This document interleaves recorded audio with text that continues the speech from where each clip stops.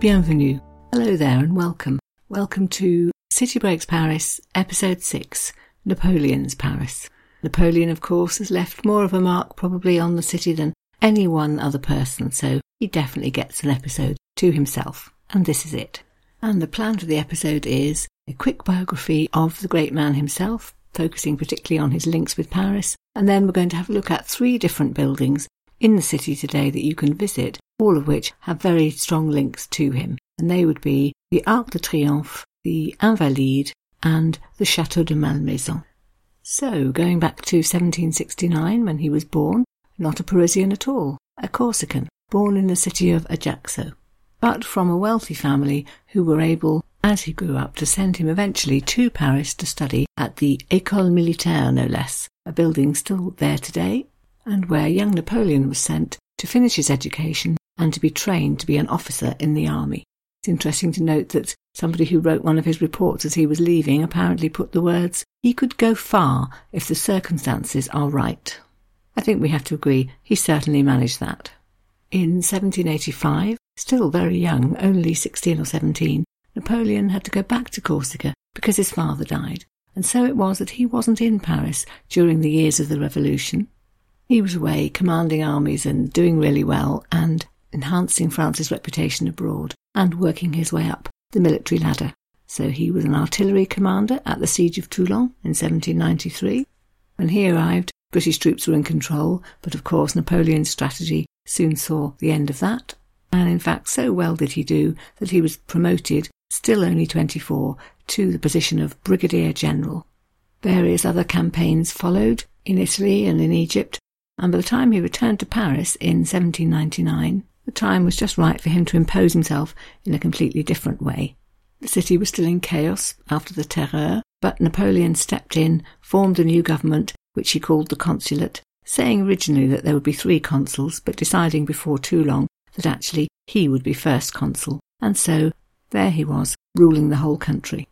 His reputation seemed to grow and grow. The Napoleonic Code did a lot to restore order without actually getting rid of the things that people had fought for in the Revolution. So, for example, appointments under him would be based on somebody's qualifications and their ability, and not on their birth or their religion. So all of that chimed with the new times, as did his road building, his building up the state, his imposition of law and order in all sorts of different ways, his setting up of many new schools, non-religious schools, so that actually anyone could get an education, which hadn't been the case before.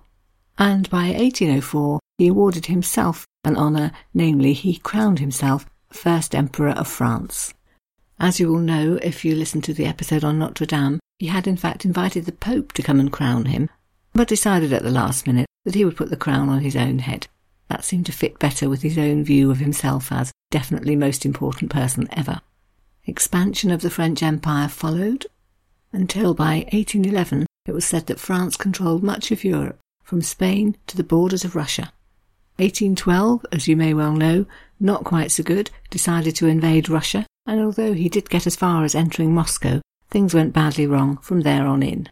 Defeated by the Russian winter, by lack of supplies, he had to return to France.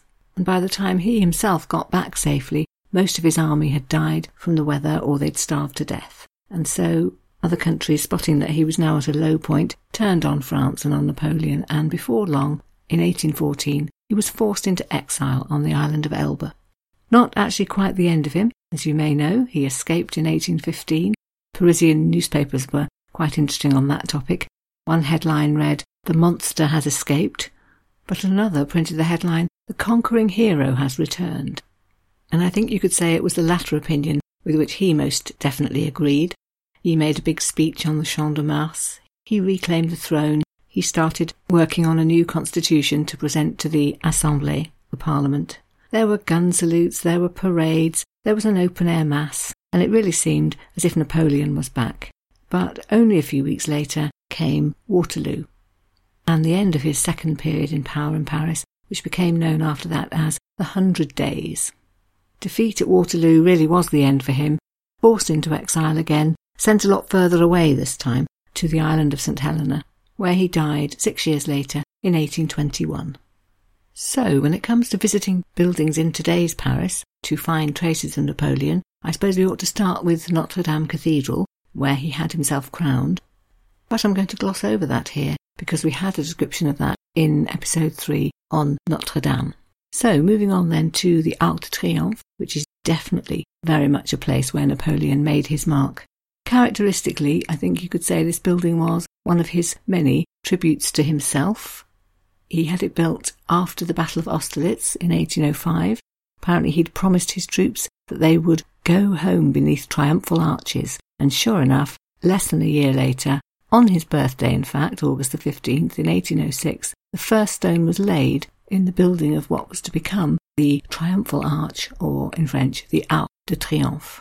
In fact, it wasn't finished until 1836, some 15 years after his death, and it wasn't formally inaugurated until the 15th of December 1840, when the ashes of Napoleon himself were returned to Paris from the island of St. Helena and were processed under the arch en route to burial at Les Invalides.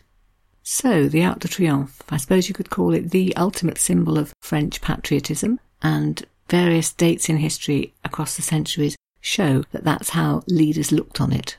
So, Napoleon III, for example, when he made his entry into Paris in the 1850s, of course, marched under the arch, as did German troops in 1870. They'd taken over Paris at the end of the Franco-Prussian War, and to show that they were in charge and to maximise humiliation of the French who'd been defeated, of course, they marched their troops through the archway and down along the Champs-Élysées. It's said that a few years later, bonfires were lit all along the Champs-Élysées to, as they put it, eradicate the stain. 1885 saw the funeral of Victor Hugo, a scene of mass mourning. It's thought that actually half the population of Paris came to that, and that centred around the Arc de Triomphe. It was the site for the Victory Parade in 1919, after World War I. It was, of course, from the Arc de Triomphe that General de Gaulle led the march to celebrate the liberation of Paris in 1944. And still today, you'll see it every year on TV on the 14th of July, when the military parade to end all military parades takes place to celebrate the national holiday. You'll see it at the end of the Tour de France. That finishes there. 1998, when France won the World Cup, that was the centre for public celebrations. It's definitely got a key place in the mind of every patriotic Frenchman. So, if you go to visit, what to expect? I would say the key thing is definitely to climb up to the top, because only then do you appreciate exactly its role in the middle of what's become known as the Grand Axe in Paris, in the middle of three great archways. So Napoleon himself had built the Arc de Triomphe du Carrousel, which is down by the Louvre, and directly in line with it then, the Arc de Triomphe. Between the two, of course, the Champs-Élysées. All of that impressive enough, but in 1989, to celebrate the bicentenary of the French Revolution, it was decided to extend it even further, and to build in the opposite direction, so further out of Paris, the Grande Arche de la Défense, again directly in line with the other two, so extending the vista, if you like. From the glass pyramid at the Louvre to the Arche de la Défense is actually an 8-kilometre long sweep of road, which really says, we're impressive, look at this, what a vista. Perhaps the one single most significant part of the Arc de Triomphe is the Tomb of the Unknown Soldier, which is beneath the arches set into the pavement, and on which a plaque reads, Ici repose un soldat français. Here lies a French soldier, mort pour la patrie, who died for his country. A soldier, then, from World War I. There are a lot of other plaques and notices on the building itself and set into the pavement, recalling lots of other significant dates in French history. One for 1870, for example, proclamation of the Third Republic. One for 1918, marking the fact that Alsace and Lorraine had been returned to France after World War I. There's a plaque to mark the speech which de Gaulle made in 1940, calling for Frenchmen to rise up and join the resistance. There are sculptured reliefs all over the building, recalling battles and victories and famous generals. There's a carving called Napoleon's Triumph, showing Napoleon being crowned by victory. There's another one marking the Battle of Austerlitz, showing Napoleon on his horse, bang in the centre of course, surveying the battle scene. In total, 174 battles are commemorated, as are over 600 generals, so it's certainly a sight to see, and if you're interested in military history or European history, I'm sure you could spend days there. Not everyone's a fan, though. The short story writer Guy de Maupassant, writing at the end of the 19th century, called it, quote, a shapeless giant on two monstrously large legs that looks as if it's about to stride off down the Champs-Élysées. But I'm sure most French people have at least some fondness for it. It's their Trafalgar Square or Brandenburg Gate. And perhaps second only to the Eiffel Tower, it's a symbol of Paris recognised all over the world. Possibly slightly less well known, at least by sight, is Les Invalides, but that too is a building absolutely connected with Napoleon. It wasn't built by him, it was built in the 1670s by Louis XIV, originally intended to be a hospital or a retirement home for thousands of Invalides, disabled war veterans. And in fact, even today, there is a wing of the building still used for that purpose. In Louis's day, it was also used as a storehouse, a place to keep weapons, a fact well understood by the revolutionaries of 1789, who went there before they ever went to the Bastille and were able to loot apparently 32,000 rifles with which to go off and cause mayhem. Today, though, its role is really as the Musée de l'Armée, so the Army Museum, and as a site of a church, the Église du Dôme, which is where Napoleon himself is buried.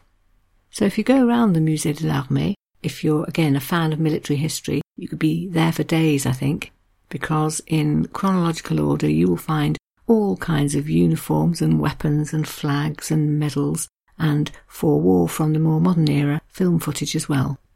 One section of this vast museum is called the Army of the Emperor, covering the period 1804 to 1815, and there you can see uniforms and weapons from Napoleonic times. You can see things like animated maps of some of the big battles. You can see a display of Napoleon's campaign equipment, his field chair, one of his tables, a bed that he used, his coat, hat, sword, medals. It's quite a collection. There's also something there called the Farewell Flag, which he flew at the Chateau of Fontainebleau just before he departed for Elba. He's said to have kissed it as he left the building. You can see in there two portraits, so one from each end of his reign, if you like, a portrait by Ingres of his coronation in Notre Dame, and then a portrait by Paul de la Roche, done in 1814, which shows the defeated Napoleon sitting alone at Fontainebleau.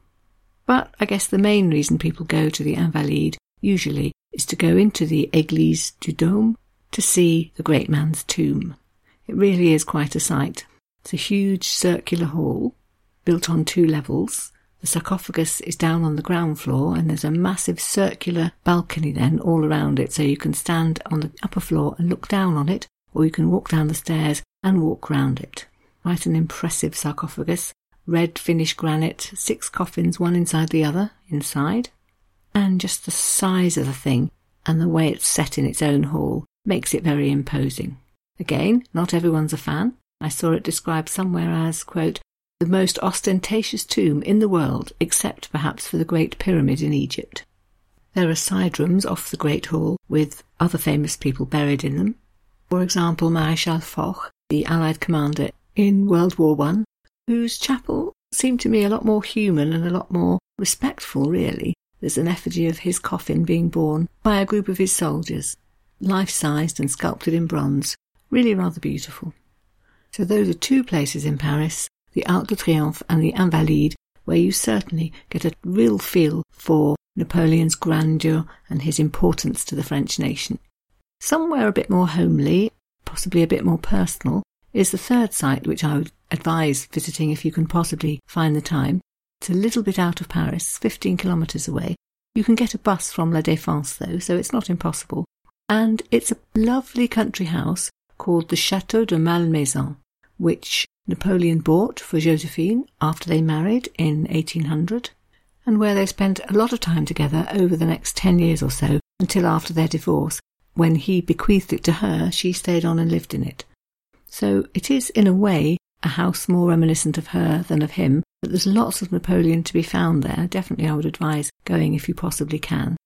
It's a lovely country mansion, built in about 1610, with one of those long straight driveways with lovely flower beds leading up to it.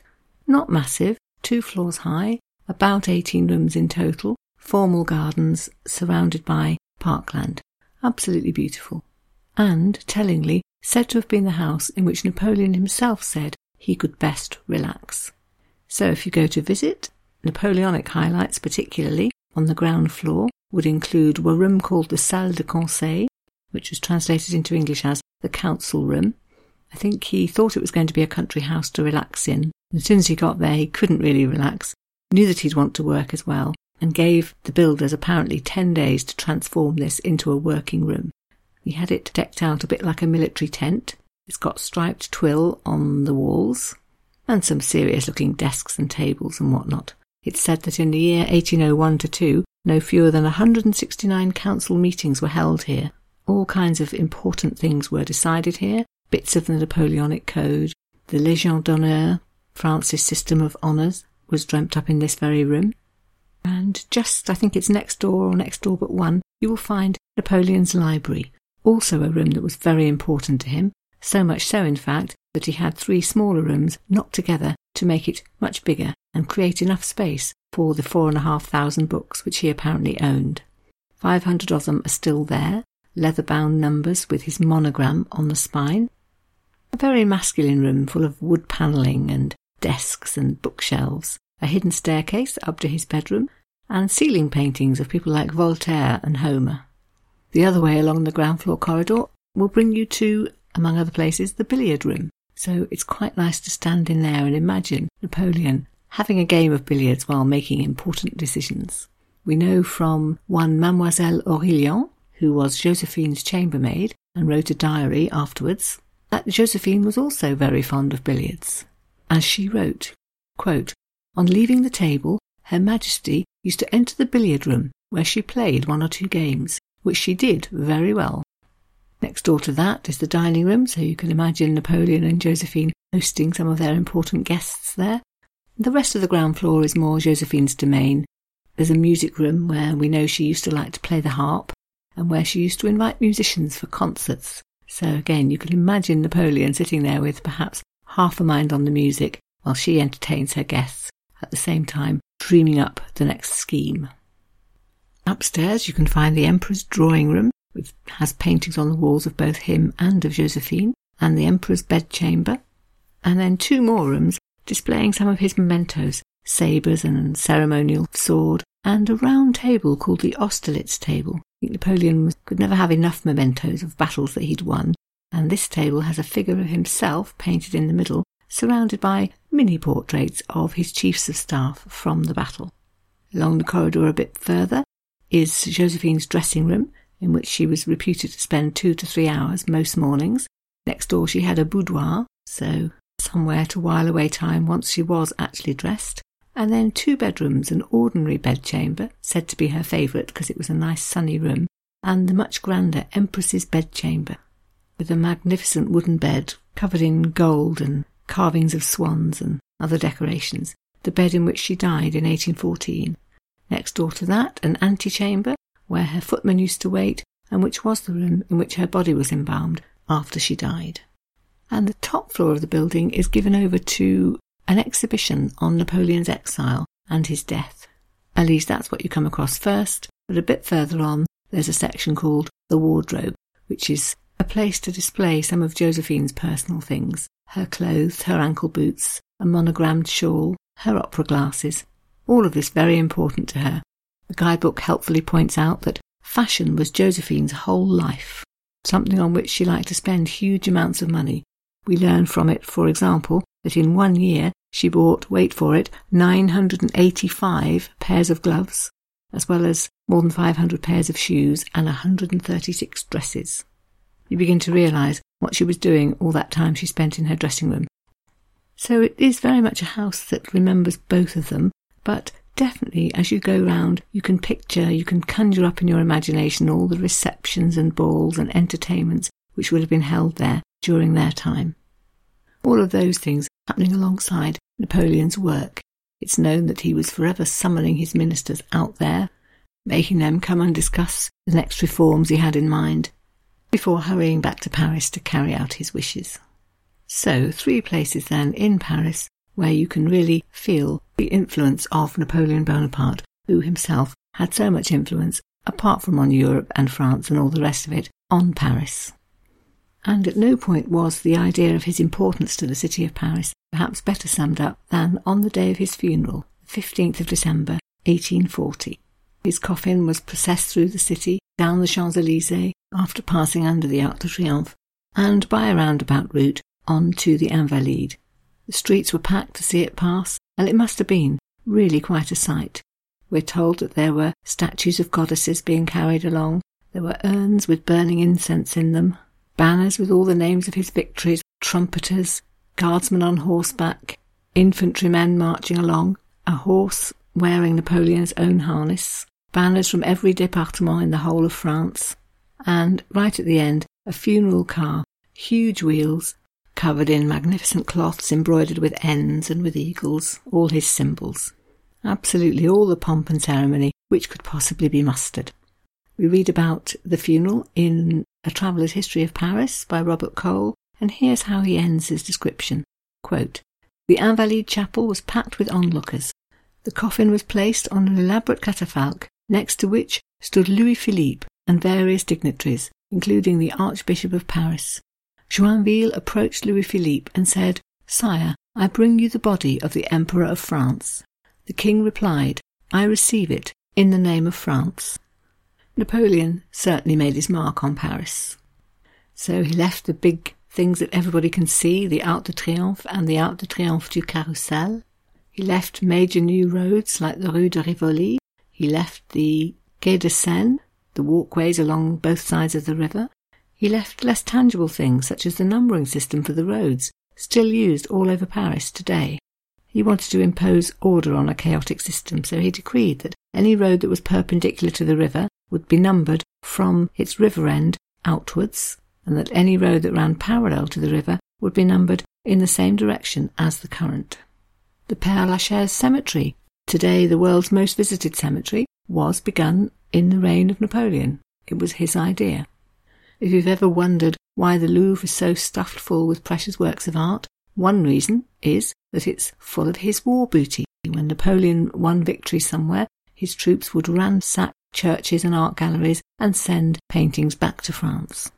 The Code de Napoleon, so his system of organising all kinds of civic affairs, still has its effect today in things like the French education system, which has always been very centralised.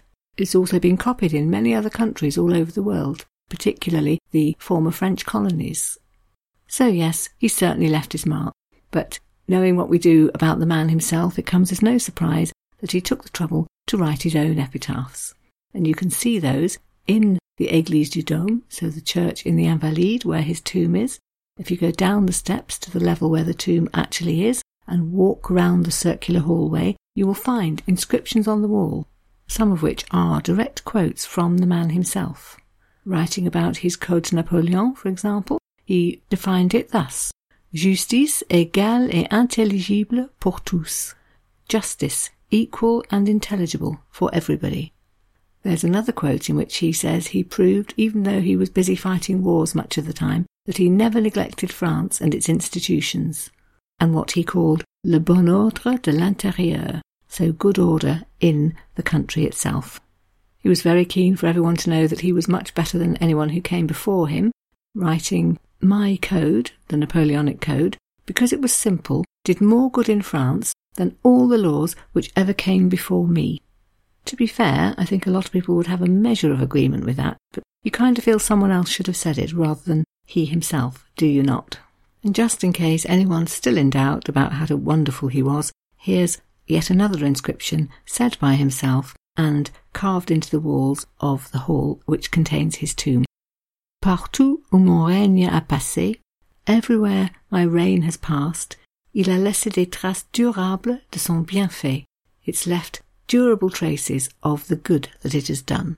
So very keen for you to know that he'd sorted out France, and he'd sorted out lots of other places in the world too. Wherever he had passed was the better for his having been there. I think we can agree that lots of people will have different views on Napoleon's attributes, on the degree to which he was successful in reforming France, reforming Paris, but we can probably all unite in agreeing that modesty was not one of his strong points.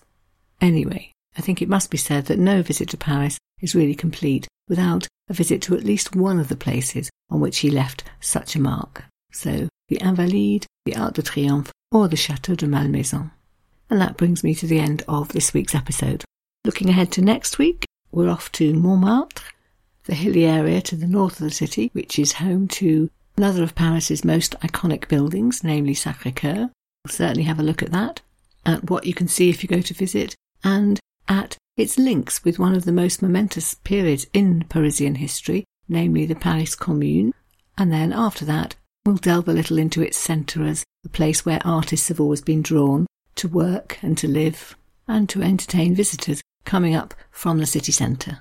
It's surely one of the areas of the city that most visitors, however short their city break in Paris might be, try and find time for. So, I hope you look forward to that. For the moment, I'm just going to thank you very much for listening. Merci, and to look forward hopefully to your company next week. À la semaine prochaine. But for the moment, simply, au revoir.